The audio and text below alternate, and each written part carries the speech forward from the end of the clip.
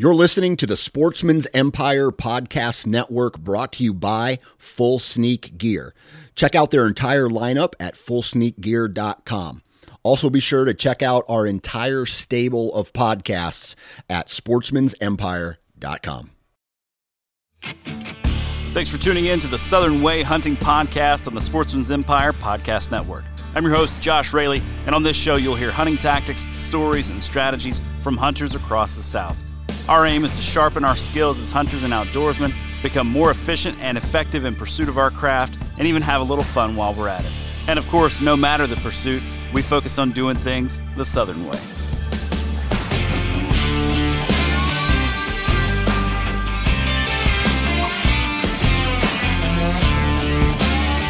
All right, joining me for this week's episode of the Southern Way Hunting Podcast. Once again, I've got Mr. Mark Haslam. Mark, welcome back to the show. Thank you, Josh. Appreciate you having me back on. Absolutely. It's kind of odd to say welcome back to the show because you're going to be taking this show over. So I probably should introduce you as the host of the Southern Way Hunting Podcast at this point. So that's exciting, man. It is. It is. I greatly appreciate this opportunity, Josh. I'm looking forward to taking over and trying to continue the success this podcast has had. Yeah, man, I can't think of a better person. You know, when it comes to... Oh, I'm sure you can. No, I mean, honestly, if I'm thinking about a guy who hunts the South with a lot of success, a guy who understands deer and deer management, a guy who maybe rises above a little bit a lot of the zinger talking points that are out there, if that makes sense.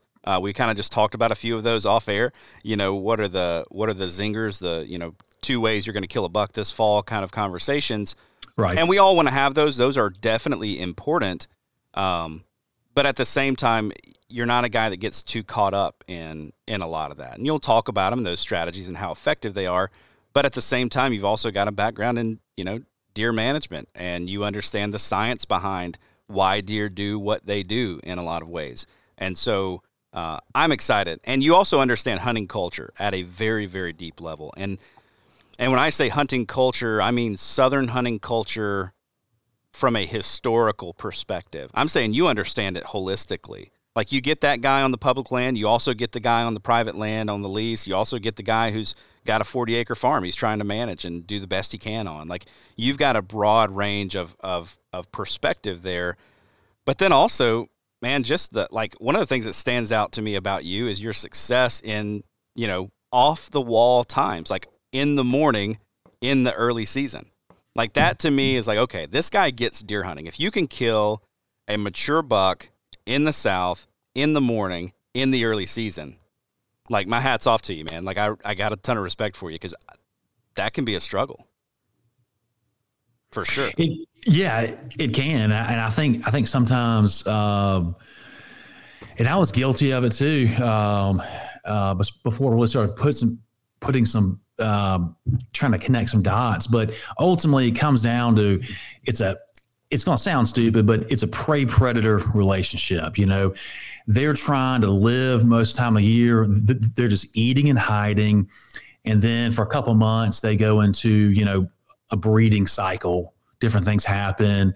Rut kicks in, bucks acting differently than usual. That's it. And they just eat and hide, and they're trying to stay alive. So yeah, we were talking off air about different ways that, you know, bucks feed. And it's, I heard something, I was listening to, the Mississippi State Deer University podcast, and Bronson Strickland. I'd heard Bronson Strickland use this analogy before about bucks. Talk about, you know, because some people like to deep dive on how bucks feed and where they're going to feed first. And he use this analogy of, you know, let's say, Josh, what's your favorite meal to eat? And what's your favorite meal? Oh, we just got to go with steak and potatoes, man. Okay. That's what in his example, he used a ribeye. So that's usually so let's say it's a steak. Okay. So would you walk 100 yards to eat a steak? Yeah, I'd do Probably that. Would. Yep. Okay. So let's bump it to, would you walk 5 miles to eat the same steak, or 10 steps over, I've got a nice Philly cheesesteak sandwich? I'll settle for the sandwich. Or a ham sandwich, right? Yeah, so subtle. you get a ham sandwich, or a mile down the road you get that steak. So it's just that, yeah, there might be beans down the road, but that buck is going to get up and he's going to eat over here for a little bit, and he might make his way down there. But it's just that they're trying to stay alive. I mean, they're one of the ultimate survivors. And, also they statistically have to eat so much, 6 to 8% of the body weight. So they're not going to just eat under that magic candy, ice cream tree. They're going to eat here, they're going to eat there, and then they're eventually going to make it to that one site. Right. So yeah, it's just, deer, I think ultimately they are working around us. They are working around pressure, and they're trying to stay alive. Right. Man, you just brought up an interesting question. So they've got to eat, you said 6 to 8% of their body weight, basically. Like, they've got to eat a lot of food. I hear a lot, and this is kind of the aggressive hunting style nerding out that I want to do just real quick. I hear a lot about, hey, if you want to find where bucks are bedding, get into those high stem count kinds of areas. And as you and I both know, not all high stem count areas are created equally. Mm-hmm. Some are high stem count, and it's just not good cover, to be quite honest with you. How important for you, and this is a conversation I've had with a lot of people, how important do you think it is for a buck to be bedding in a place where he's got quality browse? I'm not saying within 100 yards. I'm saying within 5 yards, 10 yards, like all around him. How important is that to the locations that he's going to choose, assuming that pressure is, pretty evenly spread out? I don't think it's really as important. I think it's a good bonus. If there's some good, I think it's an extra bonus, but I think safety. And I've read that before. In my opinion, I think safety is the number, and safety Right. doesn't mean that you've got 1,000 yards surrounding you of cover. I mean, safety might mean up against the highway on a thicket. It's just where really the humans aren't, and maybe, a stray dog or any kind of predator, coyote, maybe you couldn't just easily sneak into, and everything else is just bonus. Right. Right.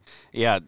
I like that point you just made about, we might need to think about security and safety a little bit different. And, this is my, I do a lot of public land hunting as well. And, guys want to go, well, I've got to get 2 or 3 miles deep before I can get to where a buck's going to be bedding.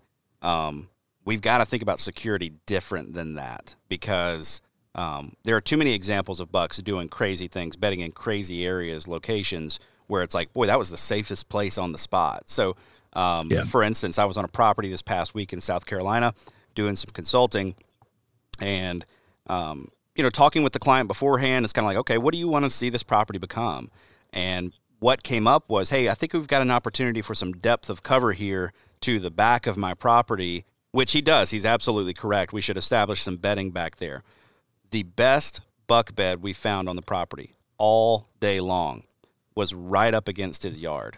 And it was a huge matted down buck bed, rubs all around it. And that buck was bedded in the safest place there. He was keeping tabs on this gentleman who owned a home there and the other homes in that area, keeping tabs on that. He's keeping tabs on where the does were bedding.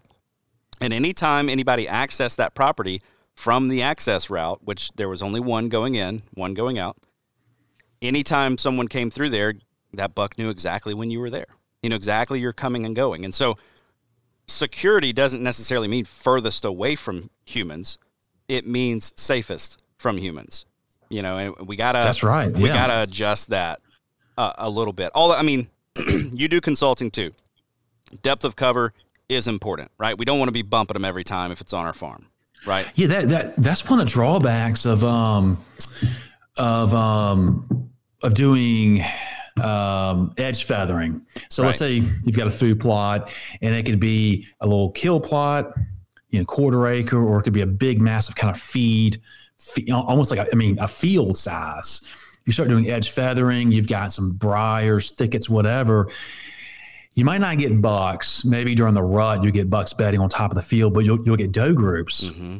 And I shot a short little video showcasing one of our food plots, big old briar patch, matted down area, what's going to happen? They are, if your stand is not concealed, if you can't slip into it, they're going to see you coming and going, and they're not going to step out. So it's you're right, man. It's deer are very smart. I don't think they're ultimate intelligence, but they're smart.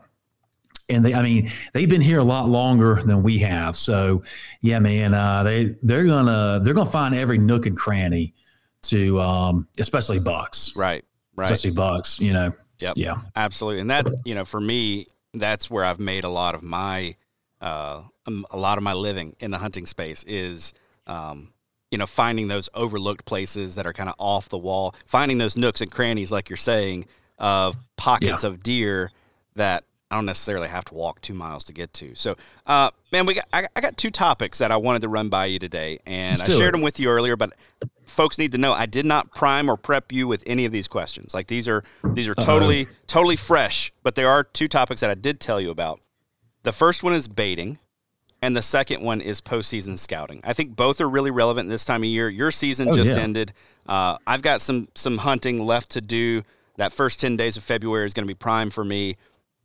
But here in Georgia, where people are still hunting right now, at least until this weekend, right now where people are bedding is one of those times of year where you're probably seeing a lot of deer starting to show back up to your bait locations in daylight hours. There was probably a lull in the middle of the season that perfectly corresponded with the amount of pressure you were putting on the property.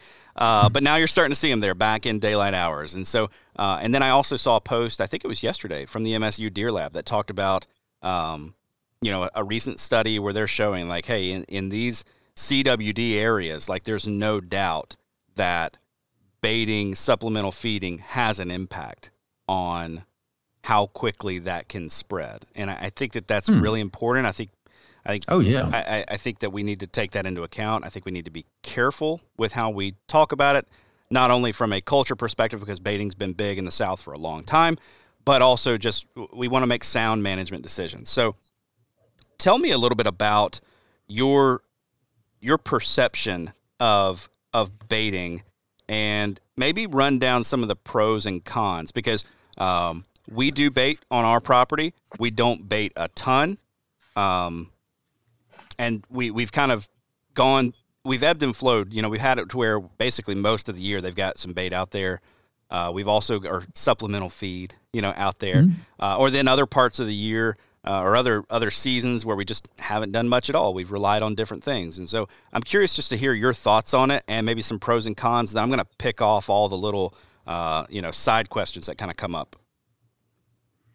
Yeah, Josh, baiting is such a hot topic, and if you're from the South, you're probably familiar with it, and you probably don't have a problem with it for the most part. I think a lot of Southerners don't, because it's been legal for many states for so long. I know Georgia has changed and Alabama's changed their rules. It used to be you couldn't do it, and then it used to be the feeder could only be so far from the stand and out of line of sight and all the little. Yeah, you can't see it, but it's there. You can hear it spinning, but you can't see the corn type thing. But and a lot of non-Southerners a lot of people think outside the South, we all hunt in condo blinds. We're watching TV, we got feeders out, and we just, shoot them. It's not really hunting, and it's all really subjective. But this is how I explain it to people that maybe aren't from the South. Like take, for instance, South Carolina. That's a state that I know pretty well as far as hunting, and it's had it's the longest deer season in North America, and has been since I've been a kid. And baiting's been legal since I've been a kid, and we still have a robust deer population. So those laws aren't in place to make it easier for you. Now, it is very helpful for the state to have liberal season limits to try to pump some, help the economy. South Carolina is a very rural state, but they're not doing it to make it easier for the hunter. They're doing it because they need more people to kill deer. And I think some people lose sight, and not to go off on a different tangent, but, we've taken out a lot of predators. The same predators there were on the landscape a couple hundred years ago aren't there anymore. And with our expansion of development, deer are pushed in certain pockets and this and that. So we have to regulate them. Mm-hmm. So where I'm getting at is like an area where I am in South Carolina, the low country, anywhere on the southern half of South Carolina, Columbia down, there's some tremendously large deer densities. Mm-hmm. And if you're not running, I think using some type of bait, you're probably not going to be able to kill the deer that you possibly ought to based on your density. Because at a certain point, food plots are going to turn nocturnal. Because, you can only kill so many deer on a food plot before they kind of figure it out. And hunting different tactics. I mean, it is a necessity for some people with those densities. One problem is that people don't ever really learn how to hunt. Right. And, I was guilty of this back in the day. You set up a stand, kind of where you want the stand. I just, this looks cool. There's an oak tree there, and I have no idea where the deer are coming from. Put the stand here, put a feeder over there, and then it may work or it may not. And you don't really learn how to hunt them. So that's definitely a drawback. And if you're solely hunting over bait, corn piles, it will become detrimental because you can only, just like a food plot, you can only kill so many deer on daylight hours under a feeder or a corn pile. They're going to catch on to it. So I think it's a good tool in the toolbox, so to speak, like people talk about, management. I look at it as far as management. I know people talk about corn piles, like, oh, well, that buck you shot was over a corn pile mark. I'm sure it was. So that's really kind of cheating. And it's like, no, I don't really like hunting it that way. But for us to regulate our does, we absolutely use corn, and we need to. Right. So I think that's, and there's some different ways to, but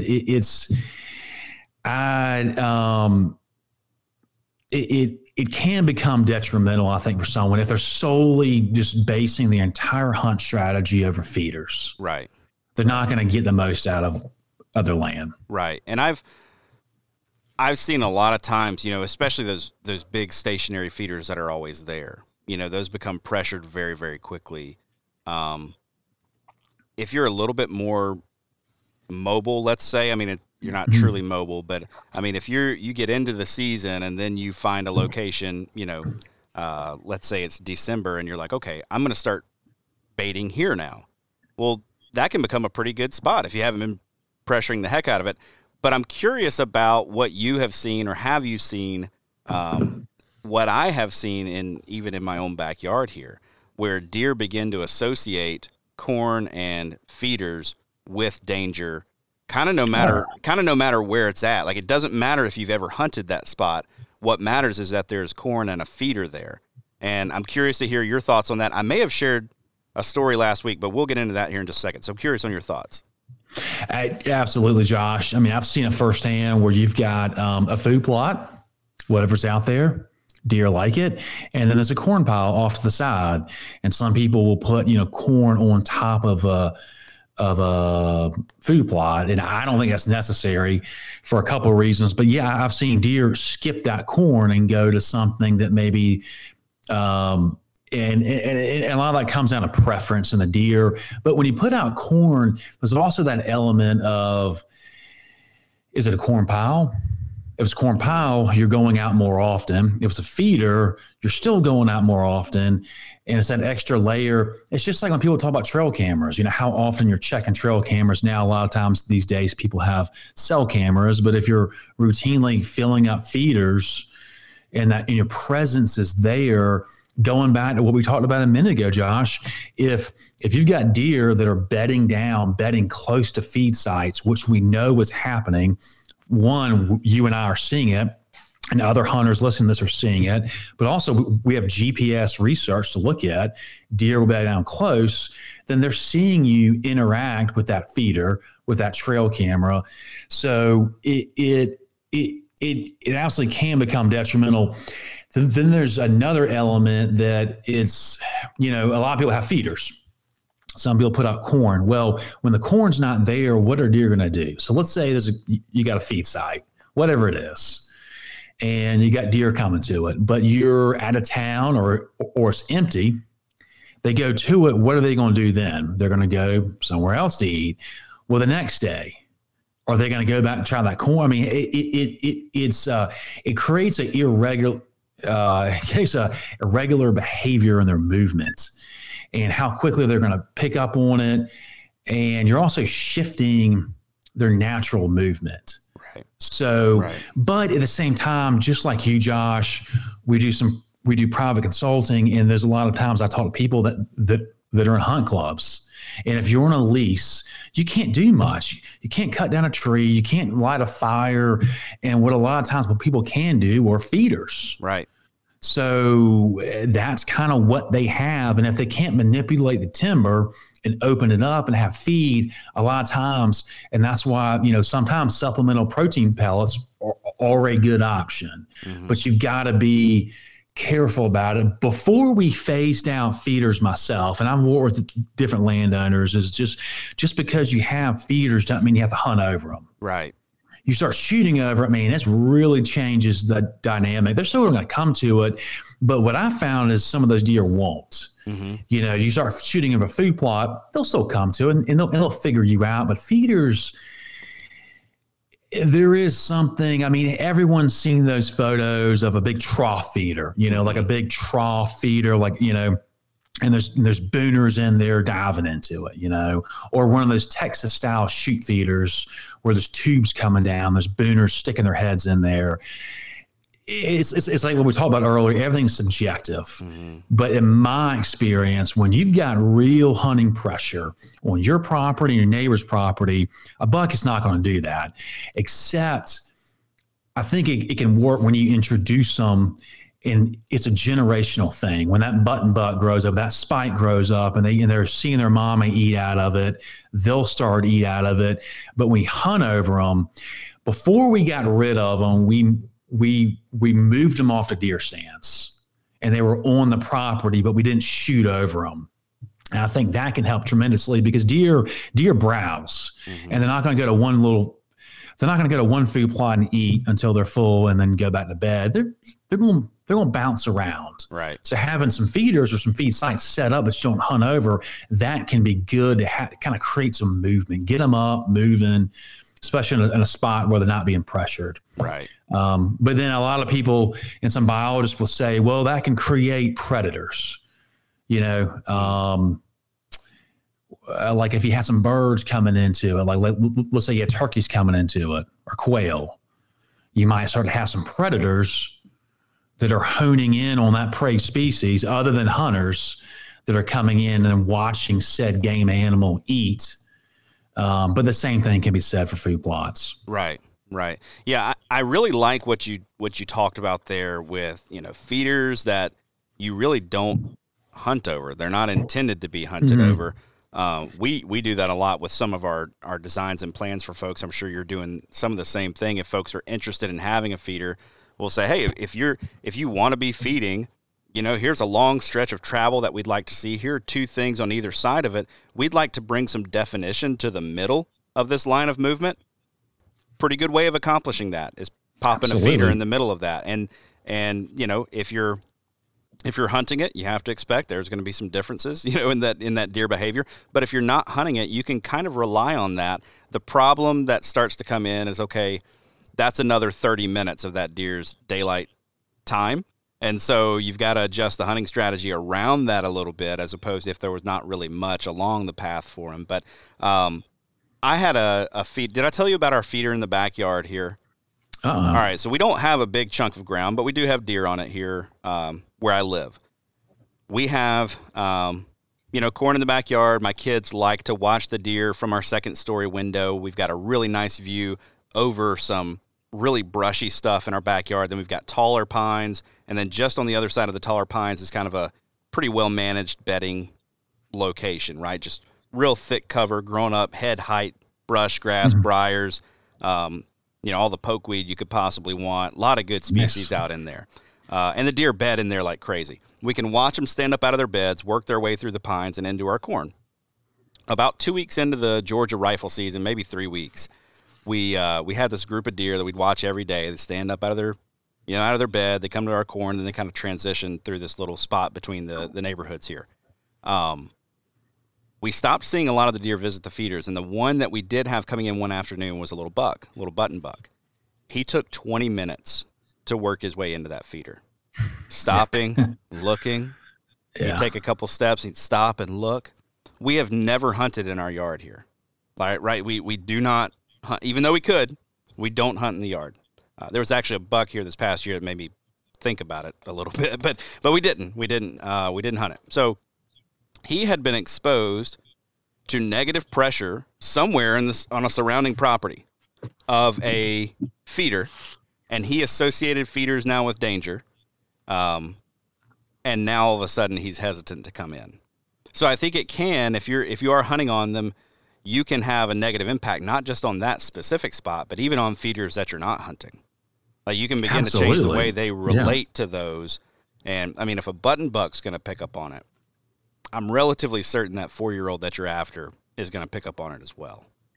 Yeah, absolutely, Josh, because that button buck probably saw his mother, act a certain way, and then it mimics that. Yeah, it's for sure. I lean towards that. Just pouring corn out, right, is a better, ideally the better option than a feeder, than something just sticking out like a sore thumb. But then the consistency of getting the corn out, right? It's much more convenient to have a feeder, but yeah, it's they pick up on it. Yep.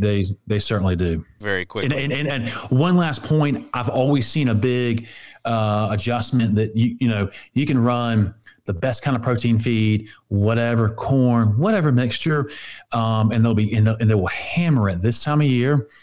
But when when the green up really matures and that early successional growth becomes really good tender, or there's ag production, they're going to switch, and you'll see a big dip in your feeders. Then when hunting pressure comes along, depending on how people hunt, you can pick back up. Right. For sure. Yep. So I want to run something by you that I hear a lot of folks say. If I don't feed deer on my property, I won't have any deer. The neighbors will have them all. So the assumption is that if the neighbor has 3 corn piles on his property, then all the deer vacate my property and never come here anymore. What do you think about that? I would ask them where do they bed? Do you have bedding on your property? And going back to what we've been talking about earlier is the security. I mean, they've got in my opinion, and I've read this from biologists too, their opinion too, but safety is number one. That's what I tell people. Like if they have like 70 acres, 50 acres, I would have the best kind of bedding you can, and the food, try to have some, but I'd have the bedding because ultimately they're going to be coming back to it. But yeah, it can, man. They can pull deer off, but sometimes you can use your neighbor's hunting style to your advantage. Right. And that's another reason why to kind of get to know your neighbor. You don't have to, break bread with them every night, but just get to kind of know how they hunt. And then you can use that to your advantage to try to, have less pressure, have better bedding, whatever it is. Right. So if a guy does say, hey, look, I have a lease, baiting is going to have to be part of it. I can't even plant food plots except for maybe a couple of loading decks. How would you recommend, if he does want to hunt this bait, and he's like, I do want to hunt it, how would you recommend he craft a hunting strategy around his, feeders or corn piles?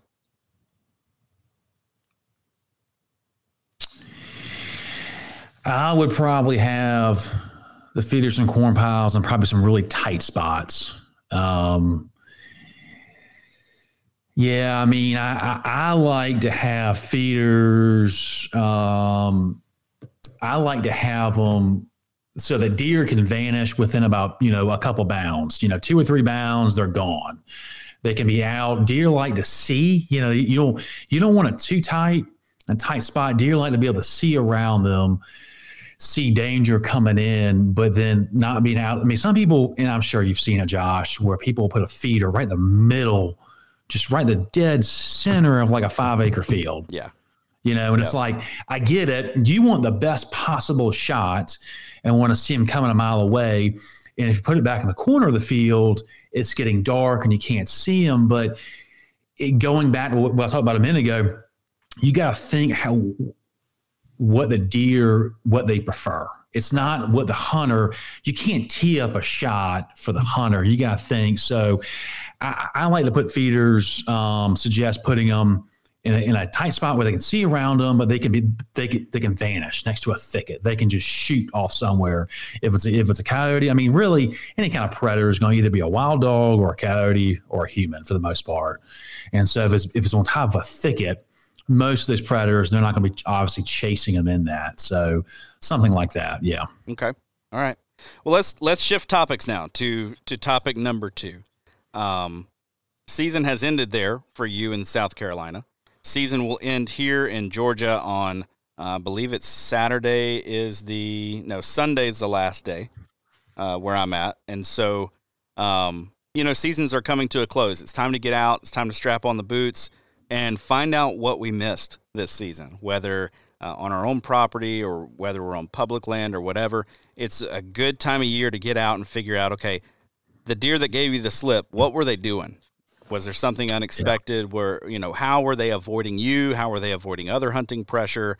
What does that postseason scouting process look like for you? And when does it start? And I want to hear this from a perspective of, man, you've got a lot of history with the ground that you're on right now. And you know it pretty well. So what does that postseason scouting look like for you at this point? Yeah, Josh, I started some of that. I do most of my scouting by doing other things. So right now, we're doing some. Thankfully, our loggers just showed up Tuesday. Nice. So they are cutting trees right now, and it's been way too long before we had loggers back on the property. Got that going, but I'm also helping other landowners with forestry type work and setting up hunt setup. So when you're doing that kind of stuff, I'm walking the woods right now. I'm flagging off areas to cut, this and that. I'm scouting. This time, if you're in the South, you've got, 2 more months. I mean, sometime like mid-March, that green up starts. And once it starts, the woods just close back in. So right now, game trails should be popping right now. Should be definitive. It's been raining a lot. Things are muddy. You can see those trails. This is how I learn where to hunt for the next year. Right. Seeing these trails, seeing where they're coming and going from, finding rubs. And also when you walk your property, if you're not walking your property every year, you're probably missing out because you're seeing areas that you thought was a sanctuary. This is my sanctuary. It's this block of my property. Well, walk it, because if it doesn't have what your deer need, are they really using it? Right. Just because you're not in there doesn't. You see how your land changes, because in the South, we've got such a long growing season. Things change all the time. So walk it. And then my other part of the scouting is I look at the previous deer season and think about what worked and what didn't work, meaning food plots. Which food plots worked? And, every year I've got some that didn't work. Why didn't it work? Well, the beans never came to maturity. Well, why not? Was it because I planted it wrong? Timing, depth? Was it the deer? Did the deer wipe them out? If you don't have a seclusion cage, you don't know those kind of things. So people should be asking themselves, why didn't things work?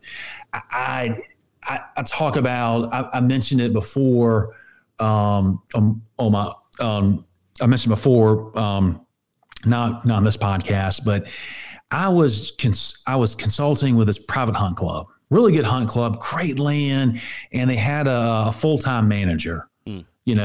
planning and doing all the stuff. And he was drilling in soybeans, grain drill. That sounds great, right? Right. They can't really plant a whole lot. It's a lease. It's a timber lease. They got the hunting rights, blah, blah, blah. Well, he was going this grain drill, just drilling in beans during the growing season, spring, summer, throughout the fall until first frost. The deer wipe them out, little sprouts. Then he's like, well, Mark, I just go back and I'm drilling more. And that's drilling. And I'm keeping it going. I had to, and he was my senior by, I think 30 years. So I was trying to be polite about it, but like, that's a colossal waste of money. Right. I mean, you might as well just dump all that cash in a dumpster and light it on fire. Right. Because it's that kind of stuff. What's working, that's not working at all. So maybe if the food plots aren't working, too much deer browse, maybe you plant something else. Like I've been planting a lot of sun hemp for a lot of years. Mm-hmm. Sun hemp, or I'll do a mixture with different varieties for other species, kind of where deer like it, but they're not going to hammer it like beans. Right. So what worked, what didn't work, and that's, as far as scouting, I've gotten to where I run trail cameras, basically not during the hunting season. And I know everyone's got their thing, but I went through, there's two main reasons. One reason is because you get bucks on trail camera and then I obsess about them. And I'm trying to kill that one buck because I named him. I gave him a really cool wrestler name. I named one Ravishing Rick Rude, had on camera for multiple years, like 3 years. I saw him in person, I think once. I never killed him. I don't know what happened to him, but you obsess about him. Of one buck, and then you have guests you invite up, or maybe it's hunting club members, and they're waiting for that buck. But, MSU just has this great publication out about buck movement. The buck that you get on camera during the summer, he might shift his range. So he's never even on your property. So I tend not to run cameras during the season. I want people to shoot does when they see them, and I like to hunt. I like to make my own hunt as far as buck hunting, and then so running cameras. I'm doing it right now. I'm seeing what I got on landscape. I'm seeing the bucks I got left. I'm seeing doe numbers, and then I'll do it throughout the year. And quite frankly, you had mentioned killing early season bucks. I kill a lot of early season bucks from scouting right now, because a lot of times I found where bucks are right now, because they're forming back up in bachelor groups, the testosterone is dropping, the final estrus does are, being bred or falling out of estrus. And so they're forming back up in bachelor groups for safety, and they're going to probably be in those exact same bachelor groups and pretty much those same areas when the season starts. Right. So that's another way I'm doing scouting right now. Yeah. How important for you is some of the buck sign that you're finding right now? I mean, I see you post pictures and stuff where it's like giant rubs on a magnolia, which is awesome. Love that. Do you see that? I'm sorry to interrupt, but yeah. Do you see those a lot too? Or I have, so on our farm down in Mobile County, Alabama, so way down south, right? Coastal deer, sandy soils. We've got some magnolias, but they never get rubbed on. Our small pines, though, just get ravaged.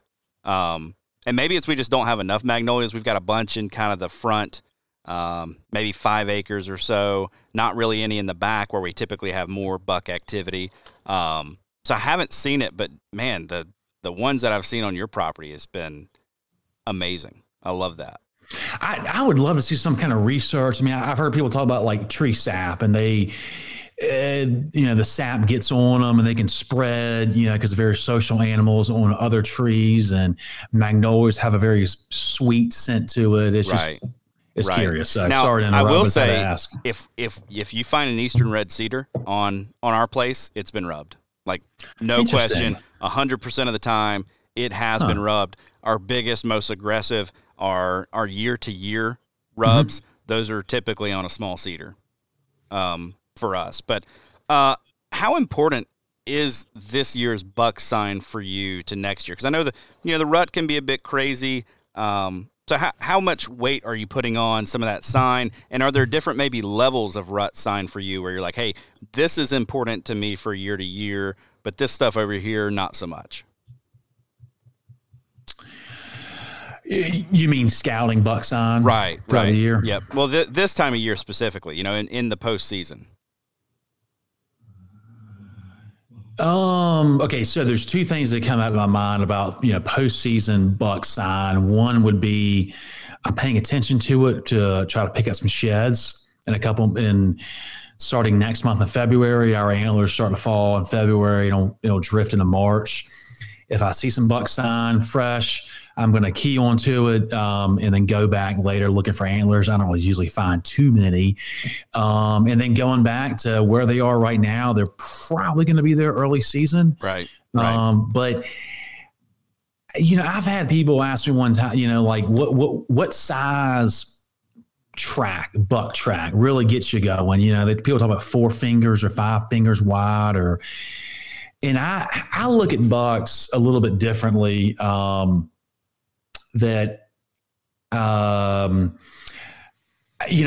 are going to be on the landscape. If you're letting young bucks walk, you're not shooting them, letting them get some age, they're going to be on the landscape. And I really focus more on the doe groups and just trying to get the best safety and cover and try to, pack everything I can in about 200 to 300 acres, blocks, give them everything they need, every little 200 acres as far as safety, water, food. The bucks are going to be there. Right. They're going to be there too. And if you're hunting during the rut, you're really doing more for the does.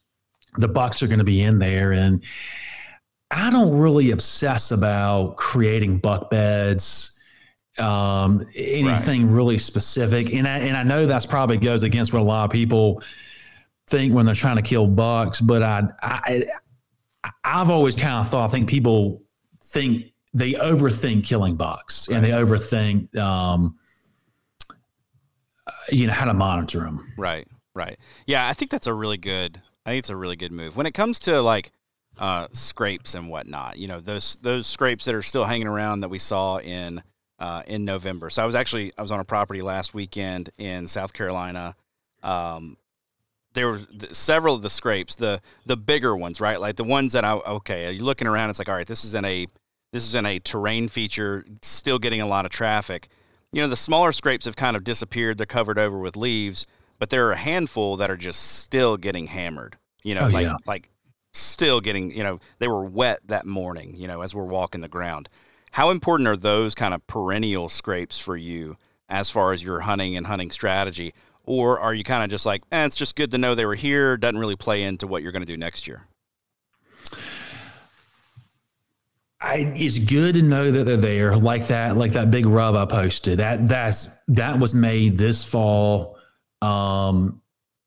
We didn't kill a large buck that would fit that description on our property. It was close to the property border. I know that neighbor. I don't think they did. It lets me know that there's a big buck in that area, which if he's a big buck, like what we know from research, their home ranges typically shrink year after year. So that should be in his home range. As far as scrapes, I've never really been one to hunt scrapes. I put trail cameras there. I mean, every data that you see on scrapes, they typically are hit at night. And this time of year, I took some photos of some big scrapes this week in the woods. From what I've seen and talking with people that manage land and other land managers, it's the young bucks. They're just still hitting them. They're hitting the scrapes, but I've never done mock scrapes. That kind of stuff just tells me they're there. Right. And it tells me that property, whether it's my property or someone that you or I are consulting on, that they've got bucks there. Right. And that's the first step. And then you can manipulate ways of getting in front of them to kill them. But yeah, man, if you walk a property and you're not seeing that kind of stuff, you need to change some things. And that should tell them, man, that tells you and me that they need to be doing some different things to promote buck activity. Yeah. So one thing I want to run past you. So last year I was consulting on a property. I haven't run into this. Actually, I did run into this down in South Georgia. But that was a 1,000-acre property, so big property. Last year I was on 150 acres in North Georgia up in the mountains. This year I was on a property in South Georgia. The one in North Georgia last year, I did not find a single scrape on the property the entire time that I was there walking this property. The one down in South Georgia, 1,000 acres, walked miles and miles and miles and miles. We found a handful of scrapes, just very, very few. What does that tell you? And you walk through the food plots, tracks everywhere. They can't grow anything because there are too many deer. What does that tell you about that property and what you can learn to set yourself up better for the following year? Yeah, that's a good question, Josh. I would probably try to figure out where they're primarily bedding and how they're getting to those food plots. Right. I would also, that's interesting because my first thought would be maybe they have a very low density and they're not, maybe they have a low density and maybe they don't have a good age structure. So people, every now and then I'll hear someone that's not really maybe from the South, or it's not really a big whitetail hunter. And they'll say, well, Josh, what's the importance of QDM? What's the benefit of letting them walk? I mean, what difference does it make if you shoot them at 1 or 6? And when you have those age structure, you see stuff like that. You see more rubs, you see more scrapes, there's more communication. And deer are social animals, and that's what they do. So that promotes a much healthier herd. So my first thought would probably be a low density, or maybe not a lot of older bucks, or really not that many does. Right. But if you're telling me that their food plots are being wiped out, I don't know. I mean, maybe they're not. That would probably get subjective as far as maybe getting some boots on the ground on that property. But yes, something's off. Right. Something's off because you really, I guess I'm just thinking right now that I would say there's got to be a direct correlation between bedding and thickets. Places to hide, places that deer bed, an increased number of signposts, right? Rubs and scrapes, right? There's got to be. Yeah, no, that's really good. So I asked you that question, and because we kind of figured out the answer on both properties with pretty intensive trail camera surveys. So the one from last year, we knew we didn't have any bedding on the property. We also knew we had very, very little food on the property. I'm walking this property, and literally American holly is being browsed all around me. So, and this is February, so it's like, I get it, there's no food here, but man, if American holly is being browsed, you got a problem. It's not very digestible. No, not at all. It's a low. Yeah, that is not good. So we knew, but we put out cameras, very, very few bucks, not great deer density, but very, very few older age class bucks, like the occasional one might pass through. The property in South Georgia, deer everywhere. All over the place, tons and tons and tons of does and very, very young bucks. I don't think I haven't spoken with the landowner in a couple weeks, or in about a week at this point. But in that 1,000 acres, and we've got 10 cameras spread out kind of throughout the property. Ideally, we're going to beef that up and get a few more out there. But we had 0, what I would consider like a good mature buck on the property. Lots of young bucks, lots of 1-year-olds, handful of 2-year-olds, but does coming out of our noses. I mean, just all over the place. So interesting to see, like what can contribute to that. I think the common thing between both is that lower age class. And you're talking about that age structure. Yeah. If you don't have a lot of 2 and 3 and 4 and 5 and older bucks, you don't have the competition between the deer that you would normally have, and you just don't have the sign making that you would normally have.